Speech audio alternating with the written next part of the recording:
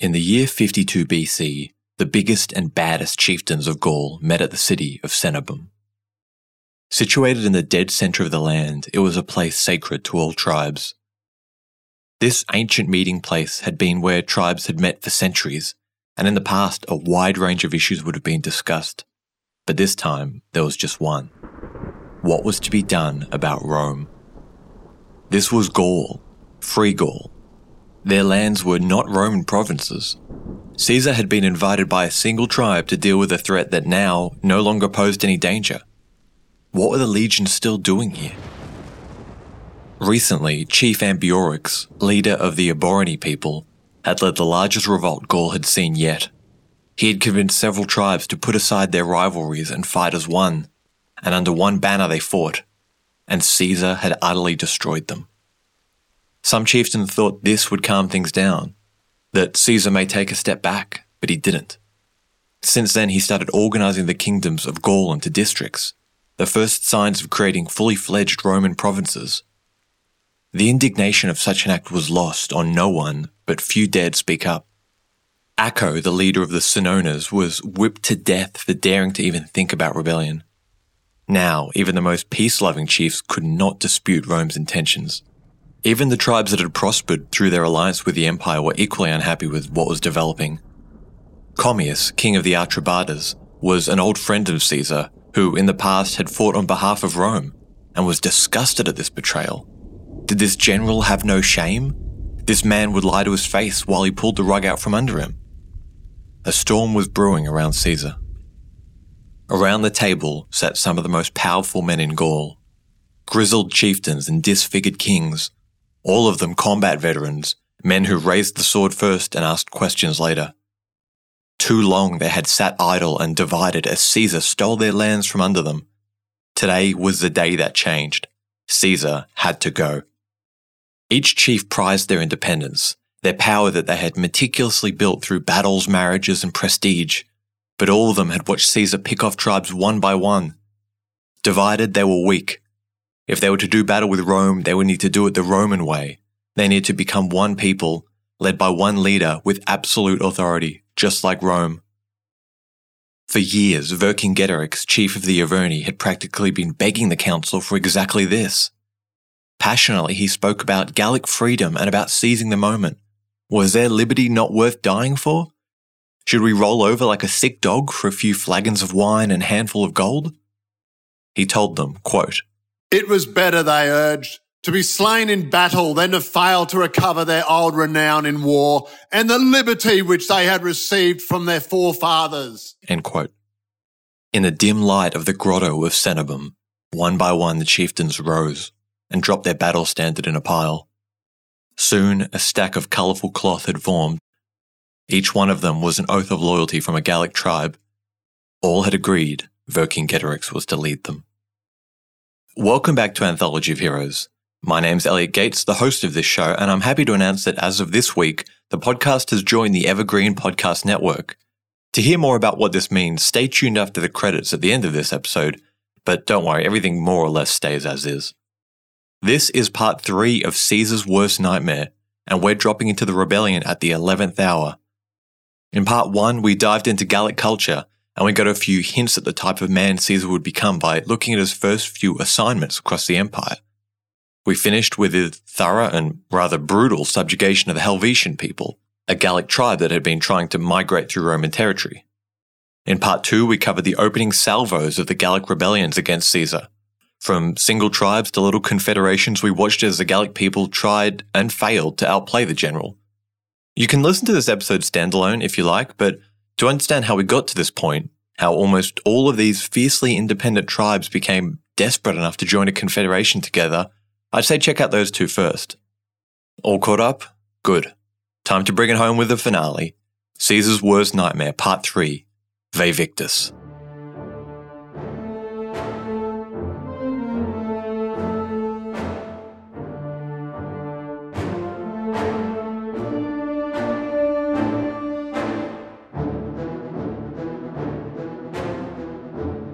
In all of Gallic history, it's doubtful any leader managed to unite so many tribes, and it really shows just how dire things had become up in Gaul. Aside from Vercingetorix's tribe, the Averni, 7 other major tribes and a few other ones joined the warband. Vercingetorix had the oath of these chieftains, but he wanted more. So he took hostages from each tribe to ensure they held up their end of the bargain. Again enforcing, this is the endgame, we are fighting to the death here, so don't try weaseling out because I've got half your family. He and his council then worked out the number of troops to be supplied by each tribe, paying particular attention to the number of cavalry he could get his hands on.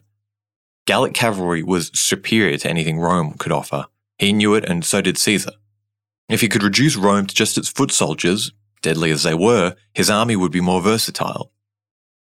It seemed that he had done what his father failed to do. Vercingetorix had effectively become king of Gaul, and the king's justice was absolute. Anyone seen shirking their duties had their eyes gouged out or their ears lopped off, and those guilty of serious offenders were burnt to death. From the time Caesar had set foot in Gaul, Vercingetorix had watched his tactics. Some historians even muse over whether the Gallic king had fought alongside Roman units in the past. Wherever his insight came from, he made it clear to the other chieftains that this would not be a fair or easy fight. Whatever the Gaulish word for scorched earth was probably thrown around. That is, burning and destroying your own lands to make it harder for the enemy to find food. This was to be their strategy. Bleed Caesar dry in a foreign land while the army of Gaul held out with all their supplies in their strongest hill forts. This strategy could not have been an easy sell to the other chieftains. For the Gauls, fighting in battle was honourable, it brought glory and prestige. And now this king, I say this with air quotes, that only had for a week or so was telling them they needed to burn their crops, destroy their cities, and hide away in the forts and just wait for Caesar to go home? Where was the honour there? But logic won over.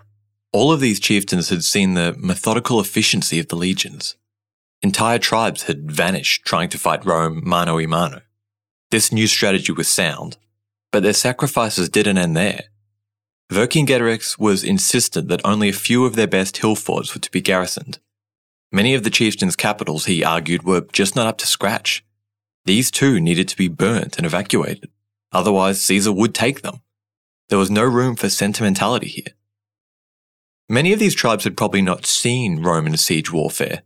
Catapults that could fire stones as large as a barrel and scorpions that could fire crossbow bolts longer than an arm. For these chieftains, their ancient capitals had withstood millennia of raids from other Gallic tribes. Steep cliffs with minimal entrances, how could they possibly be taken? But the new king insisted. As painful as it was, the Gauls must be united, singular in purpose, because if they failed, Caesar's alternative was much, much worse. He needed them to trust his judgment, and more than that, he needed them to be patient, a trait not exactly prized in Gallic culture. Grumbling, the chiefs agreed in theory. They would do what was required, they said. But they knew, as well as Vercingetorix did, that he had no way of forcing them to comply. His position was completely unique in the Gallic world, and the new authority he ruled with extended only as far as they let it.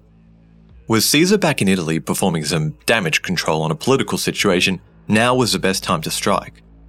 If they could cause enough chaos in Gaul and destroy Caesar's logistics network, then perhaps the Senate would recall him. It was a bold plan, but it was all they had. All around Gaul, the fields usually brimming with wheat and barley lay barren, not a stalk grew. Regional grain silos were emptied and their contents moved into the hill forts. Buildings were pulled apart and capitals pulsed with activity. Perhaps a few cluey Roman administrators took notice, but by then, it was too late. The coalition sprang into action. All across Gaul, Roman officials and merchants are murdered at their post. Each chief does all the damage he can to the Roman logistics network within their lands. Caesar tells us that the Gauls actually had a system of shouters to pass messages quickly along long distances. So perhaps a code word or something similar was shouted through the network of settlements to confirm, hey, it's happened, we're on. And as the Roman administrators begin to reach out to the other settlements, hey, are the locals going bananas over there? Because they are here. Vercingetorix sends out one of the chieftains he had come to trust south at the head of a small army. The chieftain's name was Lucretius, and his orders were to march south and try and sway some of the tribes to join the coalition, either through diplomacy or force. Before Rome had even realised what was going on, Lucretius had earned the loyalty of 3 powerful tribes. With his ranks swelling, he heads further south towards Roman Gaul. Unlike the rest of Gaul, this area was part of the Roman Empire. If he could turn these border tribes that had embraced Roman rule in all but name, Caesar would have no way of reaching the heartland. Almost overnight, the situation in Gaul is flipped on its head. When Caesar hears that this many tribes are in open revolt, well, you can imagine him dropping his fork mid-meal at one of his villas, can't you?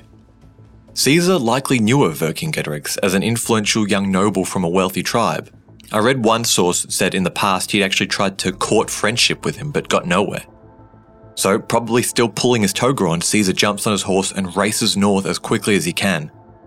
If he was to lose Gaul now, his political career would be over. His dreams of replicating the deeds of his hero Alexander the Great disappearing before his eyes, he spurred north, going hell for leather. The response of the local Roman garrisons to this great revolt, though, was pretty weak. It seems like they probably hadn't yet realised the scale of this thing. With no orders yet received from Caesar, the local commander tells the Aedui tribe, hey, there's a bit of trouble up north, go over there and, sort it out. Remember, the Aedui were Rome's oldest Gallic ally. The druid Divicius was the one that invited Caesar into Gaul in the first place. Even though the official position of the Aedui was ally of Rome, their government was not at all unified in this position. Divicius once had a younger brother by the name of Dumnorix. Fiercely anti-Roman and pro-independence, this man had done all he could to sabotage his brother and any cooperations with Caesar. Almost every missing crate of food, every late cavalry charge, or delayed pledge of loyalty had the fingerprints of Dumnorix on it. In one of the rebellions in the previous years, Caesar finally got his hands on him. With the same defiance that so many of his countrymen showed, Dumnorix was chased down by Caesar's cavalrymen. Once they caught up with him, he refused to come quietly, screaming at them that he didn't need to go with them because, quote, I am a free man of a free state, end quote. Dumnorix was murdered, but his spirit lived on. If the choices of the Aedui were servitude to a fellow Gaul or to Rome, many of his tribe were inclined to the former. But orders were orders, so the Aedui army rides out to see what's going on. And they either see this big coalition, this big army starting to muster, or maybe the locals just tell them, hey, you do not want to be here right now. Whatever happened, they came running back soon after and tell the Roman governor, hey, this is too much for us, we can't take care of this. By the time Caesar arrives, he's in a wild panic. Along the ride, he's gathered up literally anyone he could. Robbers, thieves, veterans, whatever. He didn't know what was going on, and this rabble would surely be better than nothing. He would have been furious at local governors for essentially subcontracting their job to a tribe whose loyalty was already questionable. His merchants were dropping like flies, his veteran legions scattered throughout Gaul, and he had no idea of their condition. The men he had with him were recruits, well in over their head, and his Gallic allies were cold on him and going colder by the day. He knew he was in a lot of trouble. Finally, thought Caesar, a worthy foe.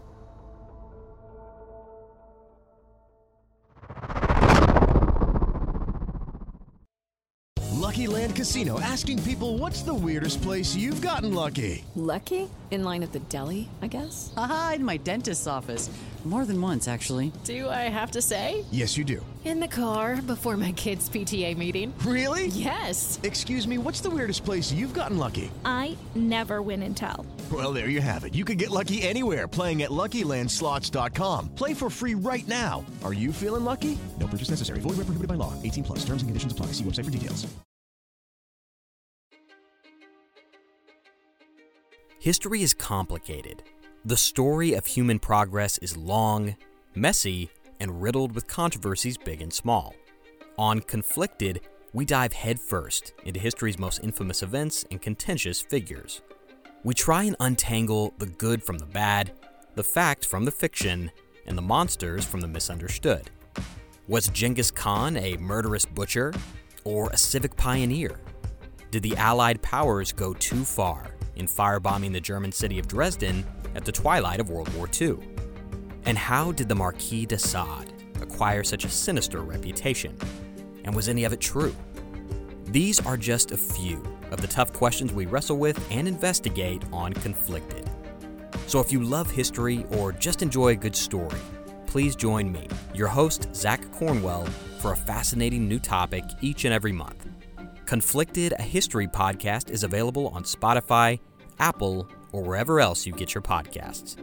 I hope to see you soon.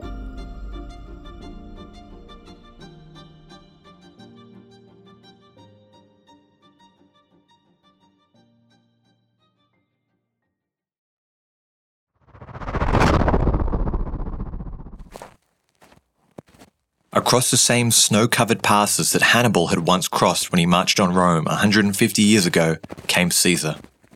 With his trademark speed and charisma, he spurred his rookies over the treacherous Alps. In the nick of time, he arrived and hits back at Lucretius, who was definitely not expecting an army to march across the Alps. Welcome to war with Caesar. With Lucretius' army sent packing, Caesar tells his little army, hey, go nuts. Take whatever you want, murder who you can find, cause as much trouble as you can.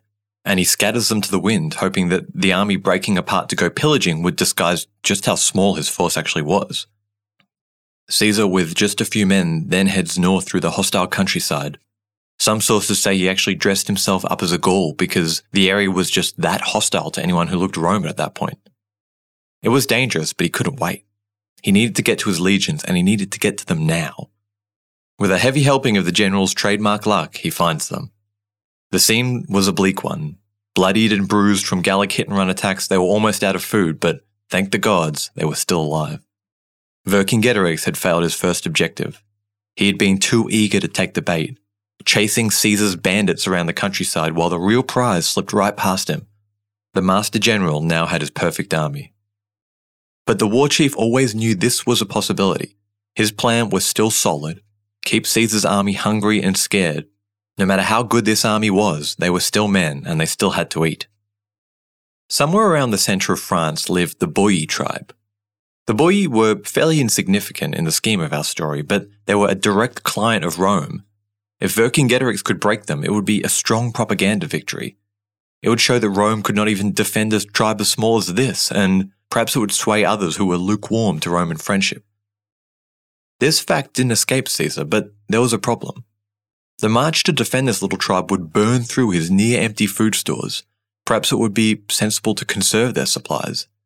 Then again, if they let this tribe fall, other tribes may sense weakness and begin withholding more food. Caesar and his men set off and got there first. Leaving 2 legions behind to protect the Boii, he struck 2 Gallic cities in quick succession. The speed and efficiency of a Roman siege was astonishing. The first siege went for just 3 days and the second not much longer. Once Vercingetorix and his forces arrived to the strong Roman guard around the Boii, they raced back, arriving just in time to see Caesar accepting the surrender of yet another city. Part of the surrender terms? Pack animals. Exactly what the general needed to keep his precious food close to the army. Bishop to E7. The cunning general had stolen the initiative from the Gallic king. Once again, Caesar was back in the green. The opening salvos for the rebellion had been won by Caesar.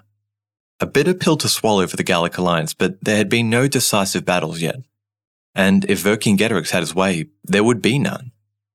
Refusing to give battle, he shadowed Caesar. Shying away from any pitched battle, he kept his army packed together, only allowing them to raid if they spotted any legionnaires dragging behind. It was only in a marshy lowland swamp did he give any indication of wanting to fight a pitched battle. This was completely unacceptable to Caesar. In the boggy terrain, Gallic ponies and lightly armed warriors would make mincemeat of his legions. So instead he marched onwards, toward the fortified hill fort of Avaricum, modern-day Bourges. As the Roman army closed in, Vercingetorix sends his messages to the chief of the tribe like, hey, I'm sorry I've got to tell you, but like we planned, you've got to abandon your capital. We can't defend it, so burn it all down and pull back, just like we talked about. But the chieftain couldn't do it. Around the campfire back in Cenabum, it was all well and good to agree to the destruction of another tribe's capital city. I mean, that was the plan, wasn't it? If Caesar was heading for a big city, it needed to be abandoned and nothing left from inside. But when it's your city, with all its history, its wealth, with all its residents who trusted you, the chief, to keep them safe, it's a different story, isn't it? I mean, imagine if the NATO commander-in-chief told the president of Romania, sorry, you've got to completely level Bucharest. Lovely city, I know, but burn the whole thing down and move west. It's the only way. It's got to go. So in what must have been an incredibly frustrating situation, Vercingetorix reluctantly agrees to make an exception in this case. He would do his best and try to defend Avaricum. Credit to its defenders, this really was a formidable defensive structure. Surrounded by swamps on all sides, it had just one entrance, which was ringed by a towering stone wall. It would have been easy for the defenders to be overconfident, but they weren't. They manned the walls all day and night. Whenever Roman grappling hooks or ladders found their way on, the climbers were met with a volley of sharp spears or boiling oil. Everyone knew the Romans could not wait them out. They didn't have enough food. Caesar needed to force a surrender or take the city. Whatever he did, it had to be done soon. They had no hope of scaling the wall, so Caesar ordered the construction of an enormous earthen ramp that got higher and higher as it grew closer to the wall. As the structure began to take shape, Caesar had another group start digging tunnels to try and force a collapse of parts of the wall. But this part of Gaul was full of iron mines, and its defenders were well versed on how to construct and destroy tunnels. Day after day, the legionnaires toiled away in miserable torrential rain. In their sodden tunics, they lugged pile after pile of dirt to the front, dodging arrows and spears, while the Gallic defenders yelled insults and threats down upon them. Caesar was now desperate for food. This siege was taking way too long. So he sent orders to the Aedui and Boii tribes to supply troops and food without delay. The former made excuses and nothing arrived, and the latter were too small of a tribe to offer anything really substantial. The countryside was bare. The Gallic war chief's strategy was starting to hurt, badly. One day the exhausted legionnaires awoke and found the camp kitchen closed.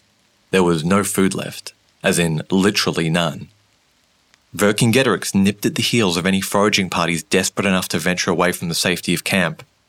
Soaked to the bone, the legionnaires began to talk of breaking the siege, and Caesar, with his usual fox-like cunning, agreed with them. He said, "Maybe you're right, my brothers. Maybe this hardship is too much for the 10th Legion. Maybe the men of the 7th Legion are not up to such a task. If you'd like it, we can go home. I guess all our comrades that were murdered by these Gauls don't really deserve to be avenged. Come on, let's call it, shall we? Come on, let's go." This brilliant exploitation of the men's pride and the use of terms like comrade instead of soldier shamed the legions. It made them feel like they were letting one of their own down. Later, when a foraging party stumbled back into camp with a head of cattle, a cheer probably went up for their commander, and the siege continued. As the people of Avaricum watched the ramp snake closer and closer to their walls, they knew something had to be done. They had tried to raise the height of their own wall in response, but it was a shambling makeshift thing, nowhere near the sophistication of the Roman ramp that crept towards them. Worse still, an enormous siege tower was beginning to take shape at the base of the ramp. If this behemoth reached the wall, it was all over for them. The attackers building the ramp were protected by a roof they'd built atop it, but what protected them beneath their feet? Weeks of planning had led to this very moment. Unbeknown to the Romans, the expert Gallic tunnelers had built a long mine shaft under the ramp. With everything in place, the tunnelers lit the support beams on fire and ran for the exit. Through the drizzly black night, one of Caesar's lookouts noticed something peculiar. Parts of the wooden siege ramp were smoking.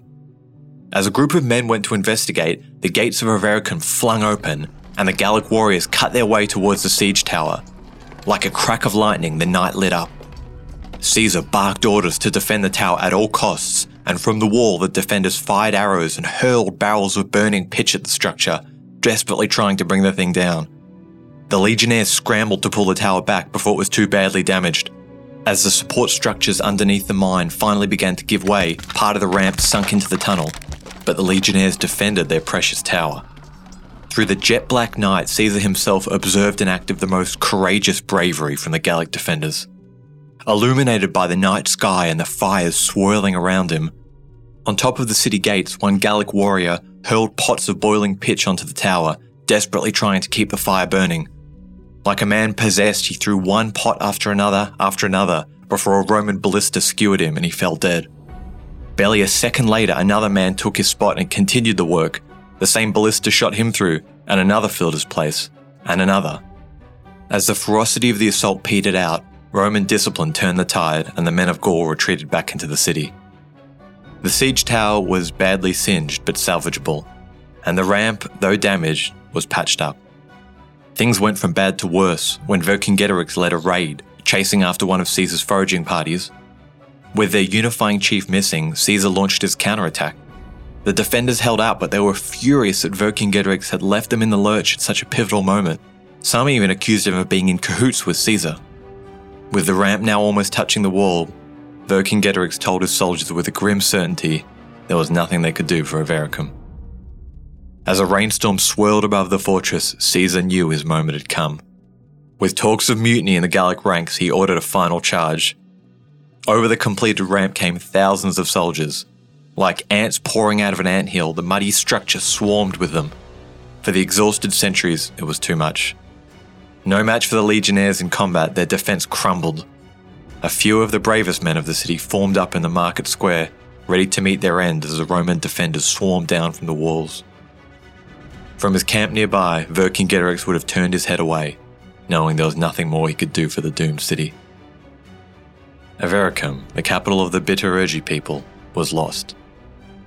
When a city resisted Rome like this, there was never any mercy for its inhabitants. Weeks of rage and frustration erupted into an orgy of rape and violence.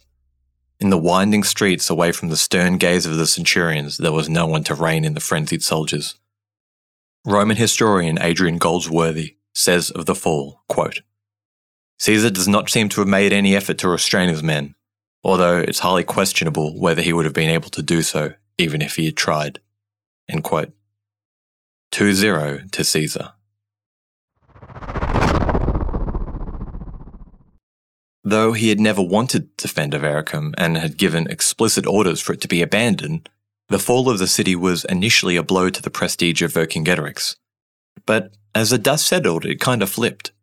As his chieftains realised, things went exactly like he said they would. As tragic as the fall of Avaricum was, its fate was sealed when Caesar locked eyes on it, but the massacre that followed, that could have been avoided if they just followed his orders. Caesar's propaganda machine got to work. Why resist us? Look what happens. Under Roman rule, you'll be rich, you'll be safe from the Germans, and your children will always have work. As he prepared to march on, though, he received some troubling news. The Aedui, that tribe that had initially called for his help but since had provided him nothing but excuses, yeah, those guys, well, they had just held their election and two claimants had claimed the position of prime minister or elected king, whatever word you want to use, there should have only been one of them. Knowing full well the anti-Roman feelings that lingered in the tribe, Caesar needed to ensure that the guy he liked, or the guy who liked him, I should say, ended up with the top job. So he heads there, sorts it out, and by the time he's ready to leave, his old shadow, Vercingetorix, is right there waiting for him. It's a testament to the respect that the Gallic commander had that over and over again he managed to hold this huge, boisterous group of tribes together. I've got to stress this again, this was not the Gallic way. In their world, the battles were quick and bloody.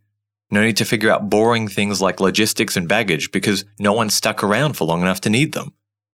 Keeping these men from tearing each other apart would have been challenging enough, but to also keep them from saying, screw this, and attacking or just going home, Vercingetorix must have had a hell of a way with words. Back on the ground, Caesar split his army and his food supplies in two. One contingent went north and he headed south. And this time, it was personal. Because he wasn't just marching to another miscellaneous hill fort or town. No, he was marching directly for Gergovia, the war chief's capital, the site where he was raised as king of the Arverni. Caesar wanted to hit his rival right where it hurt, right in the pride. Losing his home city would be a prestige hit to Vercingetorix, and perhaps it would be enough to tip the fickle loyalty of the tribal chieftains Caesar's way. But unlike Avaricum, Gergovia was always designed to be held. It was one of those Gallic cities that was best positioned to withstand a siege. And yes, it's probably no coincidence that it also happened to be the war chief's home city. On the opposite side of a riverbank, Vercingetorix's army followed Caesar and burnt all the bridges to stop them crossing. But one day, like any other, Caesar's legions marched out, and as usual, Vercingetorix followed. But Caesar had duped him. Before the morning sun, Caesar had split his forces in two. One hid in the brush and the other headed away from camp. Marching with their ranks spaced out, from the other side of the river it seemed like nothing out of the ordinary, and Vercingetorix and his men took the bait. Continuing to shadow the smaller group, it was only in the afternoon that Gaul realised he'd been fooled. As quickly as he could, he marched back, but it was too late. In under 12 hours, Caesar's men had reconstructed the destroyed bridge and had begun fortifying the other side. Most of the army had already crossed. Cursing himself for being fooled again, Vercingetorix pulled back and began to ready his capital for the Roman storm that was now imminent. The legion settled in and got to work on the siege camp. The speed of construction was still a sight of awe and dread for the Gallic defenders. After a good amount of cajoling and threats, Caesar's lukewarm allies finally agreed to send him some food. Now, I know what you're thinking, and I'm sure Caesar thought the same. Yeah, I've heard that one before. That food is not arriving. But this time, Caesar's own officers confirmed that there really was a convoy of supplies heading to them. The general just needed to hang tight and it would be with him soon. Understandably, this precious cargo was under heavy guard. 10,000 Gallic warriors under the command of an Aedui chieftain escorted it. But remember how we spoke about the wavering loyalty of this tribe? About how factionalism had split Rome's oldest ally down the middle? Well, this particular chieftain's political leaning was toward the Gallic Confederation. Walking alongside a stack of food sent for Caesar really didn't sit too well with him. So when Vercingetorix sent a diplomat to meet him, a few sacks of gold was all it took to convince him to switch sides. Pockets lined with gold, the chieftain had no problem lying to his 10,000 men that, shock and horror, he'd received news that Caesar had executed all of his Gallic allies under charges of colluding with the enemy. That seems to have been all it took. In a wild fury, the 10,000 turn on their Roman escort, torture them to death and make off with all the food. Back at camp, Caesar probably tapping his foot like we do while we wait for Uber Eats, going, how long is this food going to be? All of a sudden, the news arrives. His escort had turned on him. The guards were dead and the food was right this second being carried off. With literally no time to lose, Caesar prepared to march out and secure whatever was left. But he had a problem. He would need to split his forces and bring his precious Gallic cavalry with him to prove that he had not ordered them executed like the chief said. It was a gamble. Vercingetorix and his army were just waiting to pounce. Almost as soon as he'd left camp, the Gallic trumpet sounded and the Roman siege works were under attack. But the general pressed on. He had no choice. If he didn't secure these supplies, they were done. Covering an incredible 25 miles, Caesar comes across the chaotic scene. The reports were true. All his Roman escorts were dead, having met their end in horrible ways. At the sight of his legions and his still very much alive Gallic cavalry, most of the Aedui soldiers immediately surrender and beg for clemency. They tell Caesar they were led astray by a few bad apples, it wasn't their fault, that they'd always wanted to be loyal to him, yada yada yada. Was he buying it? I really doubt it. I'm sure he was seething, and one hand gesture would have been all it took to have all these men executed. But Julius Caesar was never one to let his emotions show. An order like this would do nothing for his cause, and he needed to get back, like right now. So he tells them, fine, if you want to prove your loyalty, come with me and help us with this siege. After giving his men just 3 measly hours to sleep, they all trudge back to the siege works. By the time they arrive, the commander he left behind is in a state. In the day or so it took Caesar to leave and return, they had barely got a moment's peace.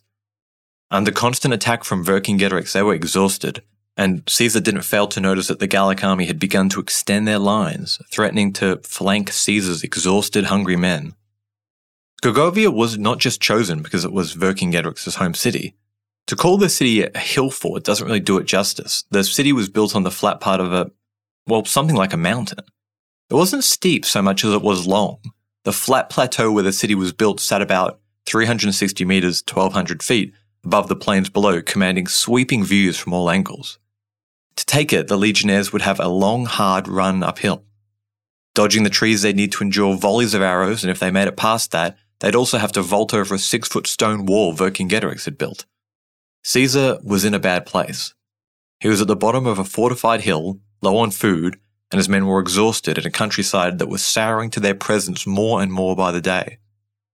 But he couldn't just pack up and head back to recover his strength. Why? Image. The Rome he represented was one of invincibility, always moving forwards, onwards and upwards, unbeatable and unshakable. And this facade wasn't just to intimidate his Gallic allies, it was for his own legions just as much. It was they who needed to believe that they were invincible. Their morale is what won the battles. If he turned and fled from these lowly barbarians just once, it meant acknowledging them as equals. He needed a quick victory, something to let him save face before heading back. Vercingetorix watched his every move. He read into his every action, always trying to counter it, without thinking critically about the motive behind the order. Perhaps Caesar realized this was to be his weakness. He had deceived the Gaul twice now. Let's try for a third. Slapping a bunch of slaves onto horses, he made it look like the bulk of his cavalry were heading around the side of the hill. He even threw in a few actual cavalrymen to make the deception more complete. The slaves were told to keep the animals loud and noisy and to attract as much attention as possible. Vercingetorix took the bait. With the bulk of his forces, he circled around the top of the mountain, waiting for them. At the same time, Caesar began to move his troops to a little hillock closer to the base of the mountain. They too were part of the deception. Little by little, a few men dawdled over to the spot.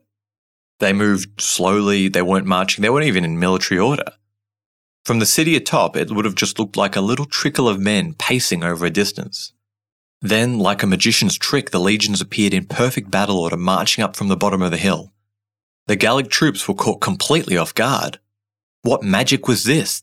They had watched the Roman camp all day and had only seen a few men dawdling across the field. One chief wasn't even dressed as the legions tore into his camp. With just a pair of pants on, he jumped on a horse and scrambled up the hill. The trap was sprung, and from the other side of the hill, Vercingetorix cursed himself for again falling for Caesar's tricks. The Gallic camps midway up the hill were plundered. With this little victory, Caesar had made his point. Time to go before the war chief returned. He sounded the trumpet and the legions closest to him obeyed. But those on the other side of the hill either didn't hear or, driven on by the illusion of an easy victory, pressed forward. Scrambling over the deserted stone wall, they reached the very outskirts of the city. The citizens, fearing that their city had fallen, began to beg for mercy from the soldier. Caesar says, quote, "The matrons begin to cast their clothes in silver over the wall, and bending over as far as the lower part of the bosom, with outstretched hands beseech the Romans to spare them, and not to sacrifice to their resentment even women and children, as they had done at Avaricum. Some of them let themselves down from the wall by their hands and surrendered to our soldiers. Lucius Fabius, a centurion of the 8th Legion, who was known to have said that day among his company that he was spurred on by the rewards of Avaricum and would allow no one to mount the wall before him." End quote. But just as everything looked like it was lost, Vercingetorix and his army tore back onto the scene. Smashing into the flanks of the overextended Roman legions, they quickly turned the tide. The same women and children previously begging for mercy climbed back onto the walls and screamed encouragement at their men. Panicked, the Roman soldiers mistook their own Gallic cavalry for those of Vercingetorix. Lucius Fabius, our centurion friend who wanted to ensure he was first on the wall, was cut to pieces. Another centurion decided this was his final battle. Seeing there was no escape, Caesar tells us, quote, "Already he had received many wounds, and he cried to the men of his company who had followed him," and this is Caesar quoting the centurion now, "As I cannot save myself with you, I will at any rate provide for your life, whom in the eager desire for glory I have brought into danger. When the chance is given, do look after yourselves." With this, he burst into the midst of the enemy, and by slaying 2, shifted the rest a little from the gate. When his men tried to assist him, he said, and this is him quoting the centurion again, "In vain do you try and rescue my life, for blood and strength are already failing me. Wherefore depart while you have a chance and get back to the legion." So, a moment later, he fell fighting and saved his men. End quote. The line collapsed, and the furious Gauls, seeing the Romans so close to their family, cut them to shreds. Caesar could do nothing. Watching his soldiers struck down as they desperately tried to escape, he knew the Roman aura of invincibility was now well and truly shattered. For Caesar, the loss of personnel at Gergovia was regrettable. Particularly the 46 centurions, men of this experience and bravery, were hard to replace. But realistically speaking, the casualties were no huge setback. But the reputational damage, though, man, he had blown it. His lecherous enemies back at the Senate would drag his name through the mud. What was he even doing there, they'd say? Throwing away Rome's sons in some foreign land for what? He had 10 legions and he couldn't even handle a dirty barbarian chief? But these scolding remarks were barely a concern compared to what the setback had changed on the ground. Because the Aedui, Rome's oldest ally, and lately the provider of all their food, had decided the tide was turning. And now they'd thrown in their lot behind Vercingetorix, officially. They had been growing colder and colder to Caesar, and this setback was the straw that broke the camel's back. Their little charade with the food delivery, Caesar had deliberately been lenient. Knowing how close they were to outright rebellion, he probably figured it was better to have a apathetic, lukewarm ally than an outright enemy. But now it was all for nothing. Murdering the little Roman garrison that was left behind, the Aedui plundered the grain depots they'd been holding for Caesar. What they couldn't carry, they burned. And alongside the grain was a nice little bonus, All of Caesar's hostages he had hoarded away to ensure compliance from the smaller tribes. Scooping up them too, the Aedui tore down Caesar's little administrative headquarters and headed over to Vercingetorix. In what must have been a tense meeting, the Aedui, who I've read one historian say were the traditional enemies of the Arverni, sat down with all the other big players in Vercingetorix's war council. With stockpiles of food and crowds of hostages, the Aedui told the war chief to step aside, that they should now lead the rebellion. But Vercingetorix was at the height of his power. Had these people not heard, he had just defeated Julius Caesar. Shrewdly, he put the matter to vote and, surprise, surprise, the council picked him, as opposed to the guy whose tribe had been Rome's ally up until 5 minutes ago. With the defection of the Aedui tribe came a tidal wave of smaller tribes with them. All in all, Caesar was left with just 2 very small tribes that still supported him. In their song, Kingdom Come Undone, the Gallic-inspired metal band Helvetii sing about this moment, quote, "Rise and unite, arise, united we'll stand. This is V for vengeance. This is V for vehemence. This is V for victory. This is V for Vercingetorix." Caesar was now living as a vagrant. His legionnaires had no clear base, and he was scrounging food wherever he could find it. Most concerning of all was the advantage Vercingetorix now had in cavalry. Rome did not do cavalry. They did infantry, while their allies supplied the cavalry. But what happens when you've got no allies? Well, you've got to look further afield, don't you? So Caesar managed to secure about 400 German cavalry from across the Rhine. 400 was not a big number, especially with all of Gaul up in arms against you, but it wasn't about the amount. These were Germans, scary foreign Germans. They held a special place in the fear and the psyche of the Gallic people. They fought a little differently too. It was not just a group of mounted riders. A rider would work in tandem with an infantryman who would run alongside the horse and they'd kind of cover each other's back during combat. With the backing of the legion, Caesar manages to keep Vercingetorix out of Roman Gaul. Already this little band of German cavalry start to make a real difference. After the battle, Caesar begins a little retreat south to regroup. And you get the feeling at this point Vercingetorix got a bit trigger-happy. He had, under his authority, the largest ever Gallic army assembled, and he was probably being pressured to, use it. Perhaps fearing the Romans may be retreating completely from Gaul, they plan an attack. And before battle, the riders get together and take an oath.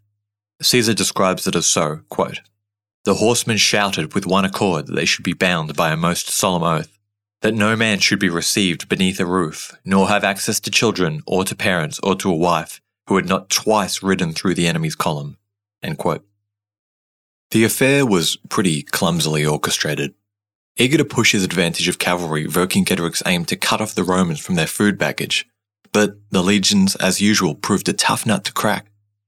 Despite the small number of German cavalry Caesar had, he used them decisively, with the unflinching legions becoming a stone wall for them to group behind.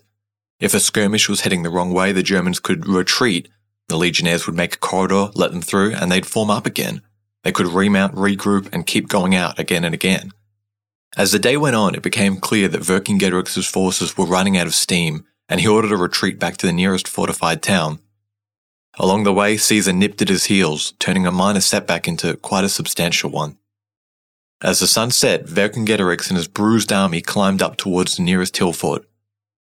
The ground they stood on would soon enter the annals of one of the most important battlefields in all history. These next few weeks would become an obsession for military planners and armchair historians forevermore. Vercingetorix and his army had arrived at Alesia. Hello, this is Gary Chahot welcoming you to check out the French History Podcast. Our main show covers the history of France from the first humans until present. If you liked Mike Duncan's The History of Rome and wanted a similar program covering the land of beauty, culture, and love, we are exactly that.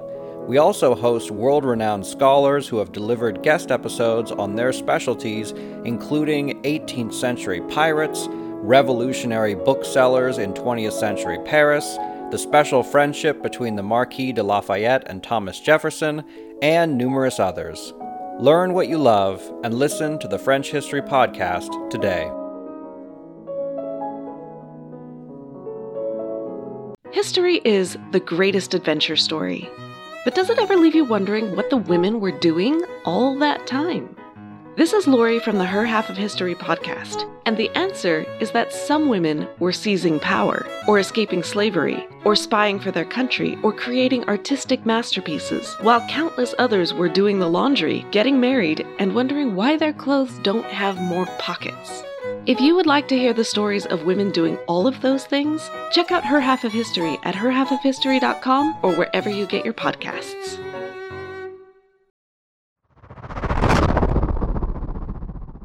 Alesia, now believed to be the picturesque village of Alise-Saint-Reine in central eastern France, was probably not intended to play the role it did. It was the capital of the Mandubi tribe, a little vassal of the Aedui, and when virtually the entire Gallic army arrived at their doorstep, they really weren't prepared, which is what makes their fate even more tragic. The town sat on a flat plateau elevated about 1,300 feet or 300 meters high. And unlike Gurgovia, the ascension up was steep and sharp, interspersed with cliffs. And it's during this siege that Julius Caesar would transform from a talented commander to a military genius. It's here where men that would go on to serve him for the rest of their life came to realize that they were in the presence of a mastermind. Alesia would be the first real marker of a man whose career would eventually lead to the overthrow of the ancient Roman Republic. For the first time since the war began, Caesar had Vercingetorix hemmed in. The Gaul would not shadow him, he couldn't ambush him, and he couldn't go behind his back.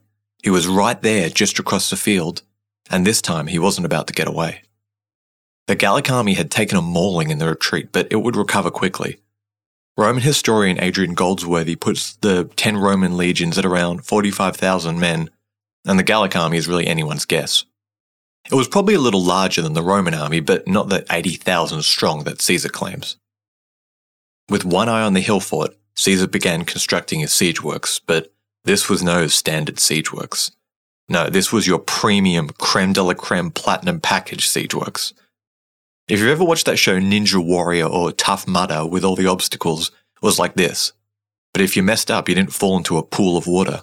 You impaled yourself on sharpened stakes or barbed iron hooks. Spanning the entire circumference of the mountain that Alesia sat on, Caesar had a 20-foot, 6-meter wide ditch dug. 130 foot, 40 meters behind that was another 2 ditches, one which he diverted into a stream to flood, creating a moat. Directly behind that was a 12-foot, 3.5 meter high wooden wall, complete with guard towers spaced out at standardized distances. And Caesar looked upon his creation and decided, nope, that's not going to cut it. So the troops got to work again. Ahead of the ditches formed a maze of holes and booby traps. Stripping the countryside of wood, he had his men sharpen fat wooden stakes, hardening them by fire to ensure they kept their point. Hidden in pits covered by shrubs, the Roman soldiers nicknamed these nasty things tombstones. Mixed in amongst the foliage were iron barbs that we might call caltrops or ninja stars, and the upper parts of the ditches were lined with briar thorns, ancient barbed wire. All in all, 10 miles or 16 kilometers of walls, towers, ditches, and death. This enormous project was observed by Vercingetorix and his army, who again and again rode out to stop it being built but were repulsed by the defenders. After a particular raid where the Romans chased the Gallic soldiers all the way back up to the gates, crushing them against their own walls, Vercingetorix knew he had to act. Caesar's field of pain would be too much for his men to pass through. If he sent his army across it, how many would make it through? And what shape would they be in at the end to fight? But what if Caesar was attacked from the rear? The king of Gaul knew what he must do. That night, with a heavy heart and an enormous amount of trust, Vercingetorix ordered the majority of his cavalry out of Alesia. Entrusted to lead them were 2 men, Vercingetorix's cousin, Vercassius, and Commius, another Gallic chieftain who had proved his mettle. They were commanded to rouse every male of military age all across Gaul and return in 30 days with a relief army. In an uncharacteristically emotional moment, Vercingetorix asks them to remember what he's done and what he's sacrificed for them. He tells them that even if they had no love for him personally, remember that the rest of their countrymen were still holed up in Alesia with him. So, at the stroke of midnight, after swearing an oath to the king, the cavalry squeeze out through the last gap in the Roman defences, a small clearing that hadn't yet been fortified. As the hope of Gaul disappeared into the darkness, Vercingetorix knew it was now out of his hands. All the King of Gaul could do now was wait. As the weeks dragged on, Vercingetorix worked on a list of contingency plans to make the food supplies last longer. Everything banked on the oath the men had given him, that they would return, and he had faith, but what if it took them more than 30 days? That was all the food he had.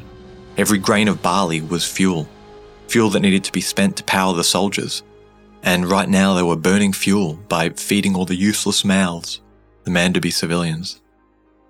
In a cruel, tragic, and coldly logical act, the war chief ordered the entirety of the Manderby tribe out of their city. If you couldn't hold a spear or draw a bow, you were literally not worthy of food. And so the men, the women, the children, the sick, and the elderly were forced out of Alesia, out of their homes with the gate locked behind them. Bewildered, they found themselves in no man's land. Hemmed in by Roman fortifications, they couldn't go and forage as Caesar's soldiers could. Thousands upon thousands of citizens made their way to the Roman wall asking to be let through. But Caesar was known for his cruelty just as much as his clemency. The gate was barred and the legionnaires were forbidden to feed them. Perhaps Caesar hoped that Vercingetorix would relent and take them back, exhausting his food supply quicker. But he too turned a blind eye. The Manderby people were stranded. Without a friend in the world, they slowly starved under the baking September sun. In full view of both camps, each mother, father, son, and daughter died a long, slow death from starvation or exposure. As the pain of hunger set in, they begged at the walls of both camps, begging to be taken as a slave just for a few scraps of food. But inside Alesia, the king had little food to give. Vercingetorix had told them all from the start there would be sacrifices. And as the 30th day came and went, the grain supply was all but empty. He told his council that soon they may need to start doing the unthinkable. They might need to start eating the dead. But it wouldn't come to this, because unbeknownst to him, just beyond the horizon, his relief army was mustering. His cousin had done as he ordered. An enormous body of men now marched towards Alesia. Caesar probably knew that a relief army was a possibility, but once he learns of the mind-blowing size of it, which he exaggerates as 120,000, he does something. Something that has never been done before, and as far as I know, has never been done since. He builds a second wall, a second set of fortifications. The spikes, the holes, the guard towers, all of it exactly the same as it was before, but facing the other way. So picture this donut made of walls with Alesia, the hole in the center. It's got to be one of the most brazen defensive-offensive structures ever built. It seems almost silly, like something you do while you're playing Age of Empires or something, but he does it. Before he seals up his second set of walls, he sends out foraging parties, telling the men, grab everything you can and bring it back here because this is going to get ugly. The simultaneous relief of Vercingetorix and the dread felt by Caesar when the army began to form up on the horizon, it must have been a sight to behold. Caesar would have seen every tribe he thought he'd broken. From all across Gaul, thinking only of vengeance, all of them had made the journey. Marching down from their destroyed cities on the northern coast, the remains of the Nervi had answered Vercingetorix's call. The few surviving men that stood atop the mound of corpses and flung the Roman spears back at them were there. The battered Helvetians, the very first tribe that Caesar had so ruthlessly stomped down during their migration, the ones that had been forced to return home to their burnt-out towns. Even with the pressure of German raiders on their border, they were there. Every little tribe that Caesar had ground to a pulp, every chieftain he'd tortured, all of them supplied what they could, determined to send this hated man back to hell. For the first time in history, almost all the tribes of Gaul were united. The men of Gaul had a long memory, and Caesar had made an enemy of every one of them. Here, at Alesia, the fate of a nation would be decided. A last alliance against tyranny, the battle for free Gaul.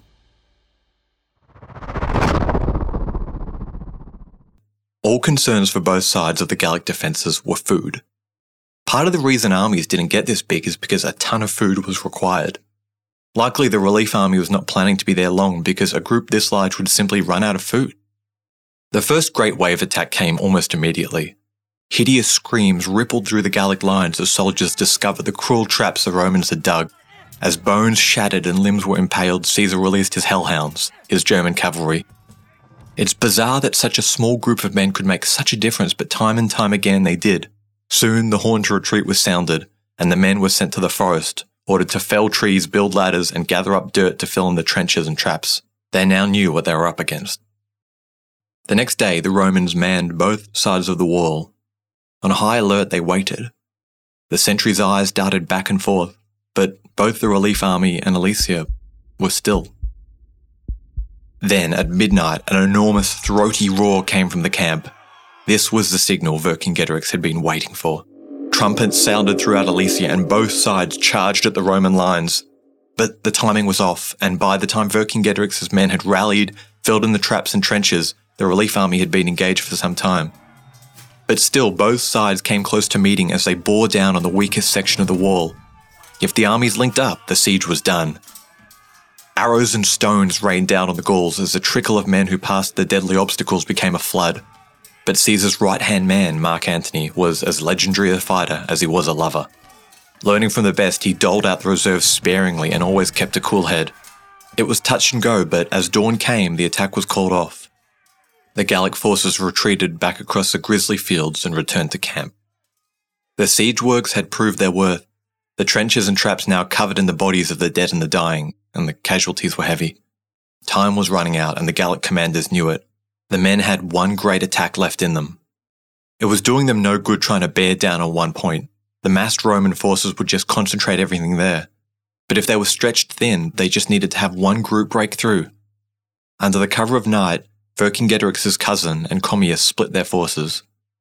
Vercassivilianus takes most of the cavalry around the fortifications, behind a bulging hill that the Romans had been unable to fortify due to the terrain.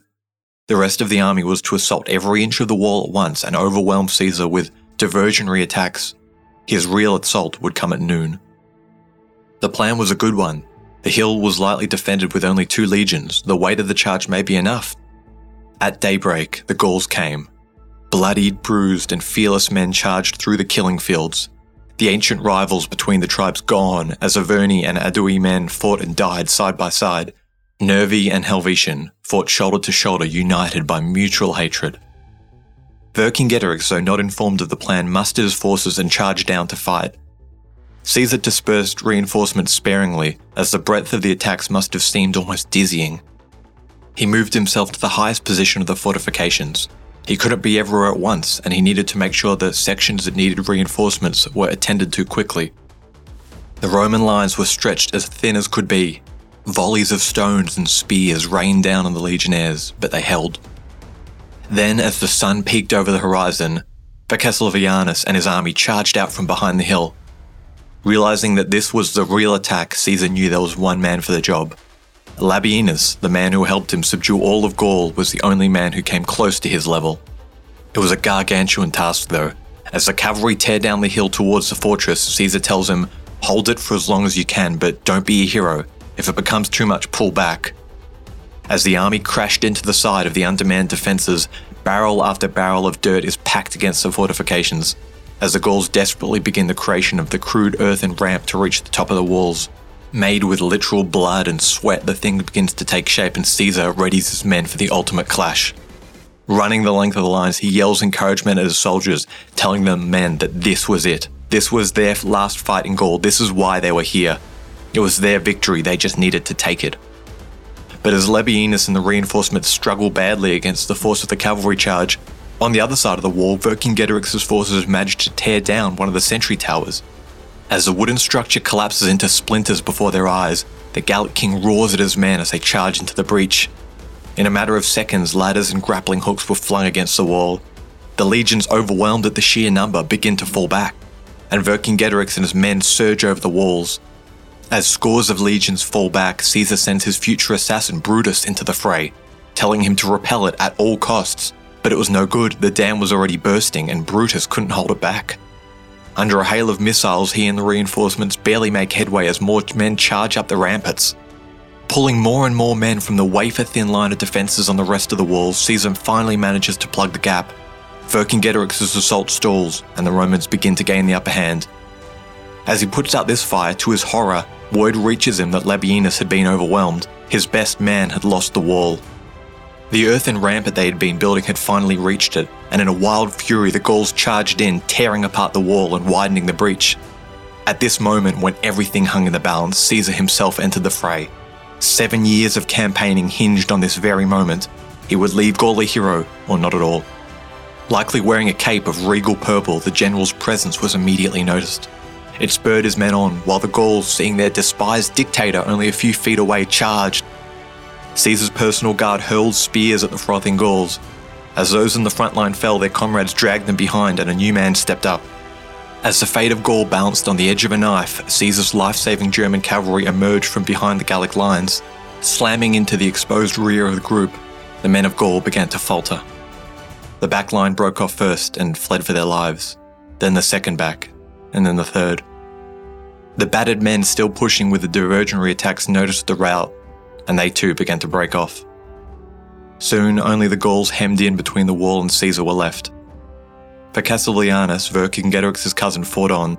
His bravery was an example to the rest of their men, but as the ranks thinned out, he was disarmed and captured. With nowhere to go, the rest of the Gallic troops were slaughtered by the zealous legionnaires. With the agony of despair that you and I could never understand, Vercingetorix watched the last hope of his rebellion peter out, before he too signalled a retreat. It was over.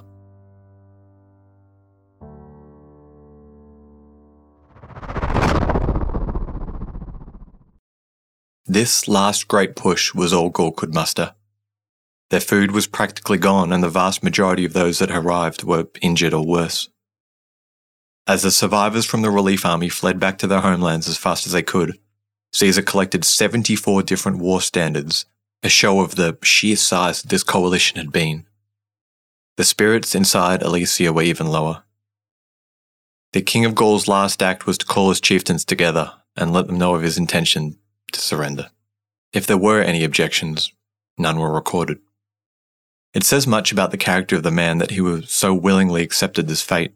He had styled himself a king, and now he would face the consequences as one. While Caesar's own description of the surrender are somewhat mundane, let me read you the account of Roman historian Cassius Dio, who lived about 150 years later after the event. Quote, "He, Vercingetorix, came to him, Caesar, without any announcement by herald, but appeared before him suddenly as Caesar was seated on the tribunal, and threw some who were present into alarm, for he was very tall to begin with, and his armour made him an extremely imposing figure. When quiet had been restored, he uttered not a word, but fell upon his knees, with hands clasped in an attitude of supplication. This inspired many with pity at remembrance of his former fortune, and at the distressing state in which he now appeared. But Caesar reproached him in this very matter on which he most relied for his safety, and by setting over against his claim of former friendship, his recent opposition showed his offence to have been more grievous. Therefore he did not pity him even at the time, but immediately confined him in bonds." End quote. Dio seems to imply that Vercingetorix and Caesar had a prior relationship, and other historians have speculated that perhaps Vercingetorix had commanded a detachment in one of Caesar's earlier wars. Whatever the case, Caesar was in no mood for reminiscing. Because even now, trouble was brewing back in Rome and he needed to be there in person. Vercingetorix and probably his cousin were bound, and like so many cartfuls of Gauls that had gone before them, made the long journey to Rome. But unlike the countless slaves that preceded them, these two were not there to be worked to death, they were needed alive, for Caesar's triumph. The Aedui and the Averni, the two most important tribes in the rebellion, quickly surrendered. And Caesar, eager to forget this little hiccup in his conquest, was fairly lenient. A few defiant tribes still refused to bow, but he mopped up them pretty quickly. The only Gaul who flipped the bird to Caesar and lived to tell about it was Commius, one of the main commanders of the relief army, who managed to escape to Britain and establish a dynasty. We've even got a couple of coins with his name on it. Meanwhile, Vercingetorix, the man who had almost beaten Julius Caesar, languished in a squalid prison in Rome. Sitting alone with his honour in a dungeon in the dark, he was kept alive purely for the sake of the triumph. How did he feel during those years? Perhaps the biggest question on his mind was it worth it? He must have known the odds going into this were not good. What would he have changed if he had his time again? Did his resistance ever really have a chance? The biggest tragedy for the Gallic alliance was that it began too late. By the time the tribes had really understood the gravity of their situation, Caesar was so invested in Gaul that nothing apart from death would have stopped him. Even if Alesia had have held out, then what then? The war would have gone on. Perhaps a less dogged Roman statesman may have given up and returned to Rome in shame, but Caesar? No chance.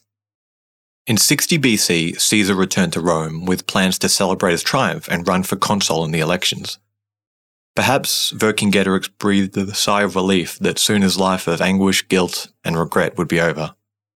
But things didn't go as planned. According to the laws of Rome, a general celebrating his triumph needed to wait outside the limits of the city for permission of the Senate to begin his triumph. But to formally enter himself as a candidate for the consulship, he needed to be at the forum in person. The date for the election was already set, and he was up against the clock to get himself on the ballot sheet, so he requested an exemption to the rule, and the senators met to discuss it. One senator, whose hatred for Caesar probably rivaled any Gallic chief, stood up to voice his opinion on why Caesar's exemption should be denied, and talked, and talked, and talked, and talked. Hours went by and the man showed no signs of slowing down. Soon it became very clear that this senator had no intention of letting the issue go to vote. He would simply keep talking until the clock ran out. Caesar had to make a decision, triumph or consul. He couldn't have both. So crossing the line into the city of Rome, he entered his name at the forum. His triumph was cancelled. Or postponed. Years and years passed and the Roman world changed inexplicably. All the while Vercingetorix sat in his cramped cell. A brutal civil war the likes of which the empire had never seen rocked the Roman world. And Caesar, of course, came out on top, defeating his old father-in-law that had helped him get that position in Gaul all those years ago. Finally, after 6 long years, the bars of the Gallic king's cell creaked open, and the tall, skinny frame of Vercingetorix was led outside. The city of Rome would have looked a lot grander than it did when he came in. Several brand new, enormous buildings were standing in the already crowded forum, the construction of many of them funded with the treasure looted from his home. Vercingetorix was now actually just one of 4 acts in a never-before-seen quadruple triumph, a multi-part, multi-day celebration of Caesar's victories. It's telling that Appian, one of our main sources for the triumph, doesn't even mention the Gallic king. This enormous rebellion, with all the tragedy, glory, and despair, was barely a flash in the pan for Caesar's unstoppable climb to the top. Over the course of the 4-day party, Appian tells us of all the spectacular games. Quote, he gave various spectacles with horses and music, and a combat of foot soldiers, 1,000 on each side, and a cavalry fight of 200 on each side. There was also another combat of horses and foot together. There was a combat of elephants, 20 against 20, and a naval engagement of 4,000 oarsmen, where 1,000 fighting men contended on each side. End quote. True to his word, Caesar made everyone who stood by him rich, and the people of Rome too. 20,414, or almost 10 tons of gold coins, were handed out, according to one source. One historian speculated that by the end of the triumph, Caesar was probably near bankruptcy again. But it didn't matter. Money came and went. This triumph had brought him a special place in the hearts and minds of people all across the empire. A celebration of this magnitude had never taken place in Rome, let alone anywhere in Gaul. Hundreds of years later, another barbarian king would be paraded through the streets in a triumph similar to this. And his feelings could just as easily be applied to Vercingetorix as he watched the wealth of his nation tossed to the feckless citizens of the capital. Quote, vanity of vanities. All is vanity, end quote.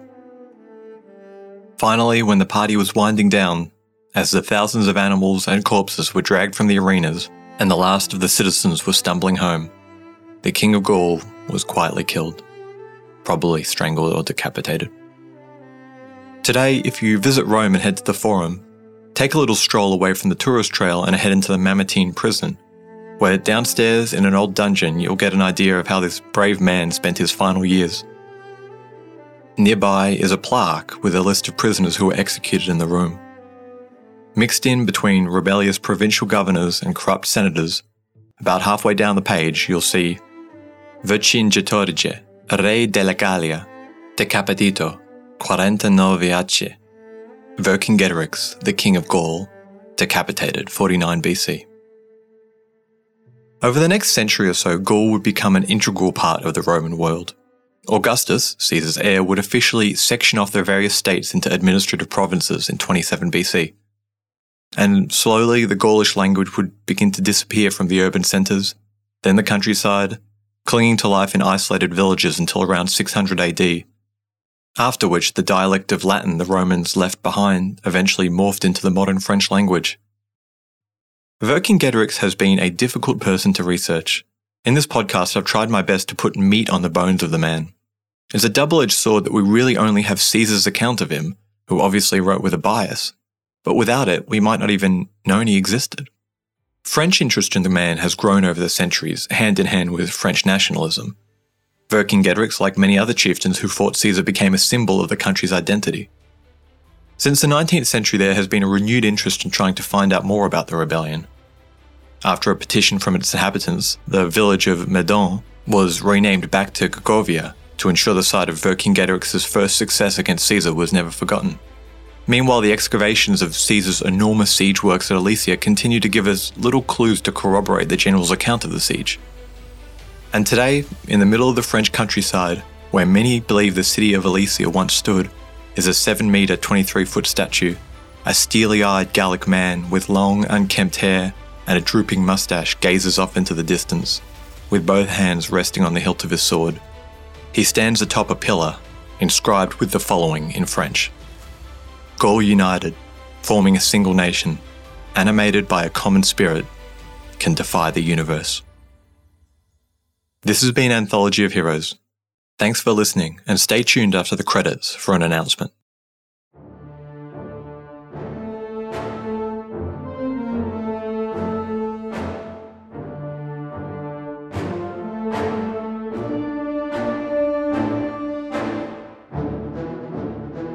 Hey guys, hope you enjoyed the story of Vercingetorix.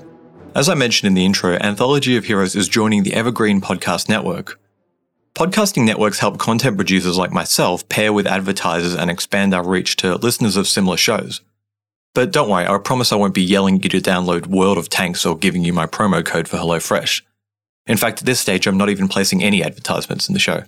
Instead, the 45 segment in the middle of each episode where I usually play a promo for another show will now exclusively be programs on the Evergreen Network. In turn, my promo will be played on many more podcasts, which should hopefully draw in a few more listeners to this show. There's some great shows on the Evergreen Network, like Conflicted, whose host, Zach Cornwell, guested on our episode where we did the movie review for The Day of the Siege. For new listeners, some of the episodes in our back catalogue will now have the old guest promo I originally recorded, plus another one from Evergreen, which we'll play after. I felt it wasn't really right to pull the trailers out of other shows whose back catalogues still have my promo in them. So overall, that's about 2 minutes of promos for shows you'll hopefully enjoy. Not too bad, right? Perhaps further down the track, I may add advertisements in, but as an avid podcast listener myself, I'll be doing my best to ensure these are sparingly placed as not to ruin the experience. Nothing like being on the edge of your seat listening to this dramatic story, only for someone to try and start selling you erectile dysfunction pills, eh? As usual, thanks again to you guys, my listeners. I've got some really juicy episodes coming up, so if you haven't already, please show the podcast some love on Spotify or Apple Podcasts with a 5-star rating. We've just crossed the 50 mark now, so I'd love your help getting to 75. Take care, and see you on the next one.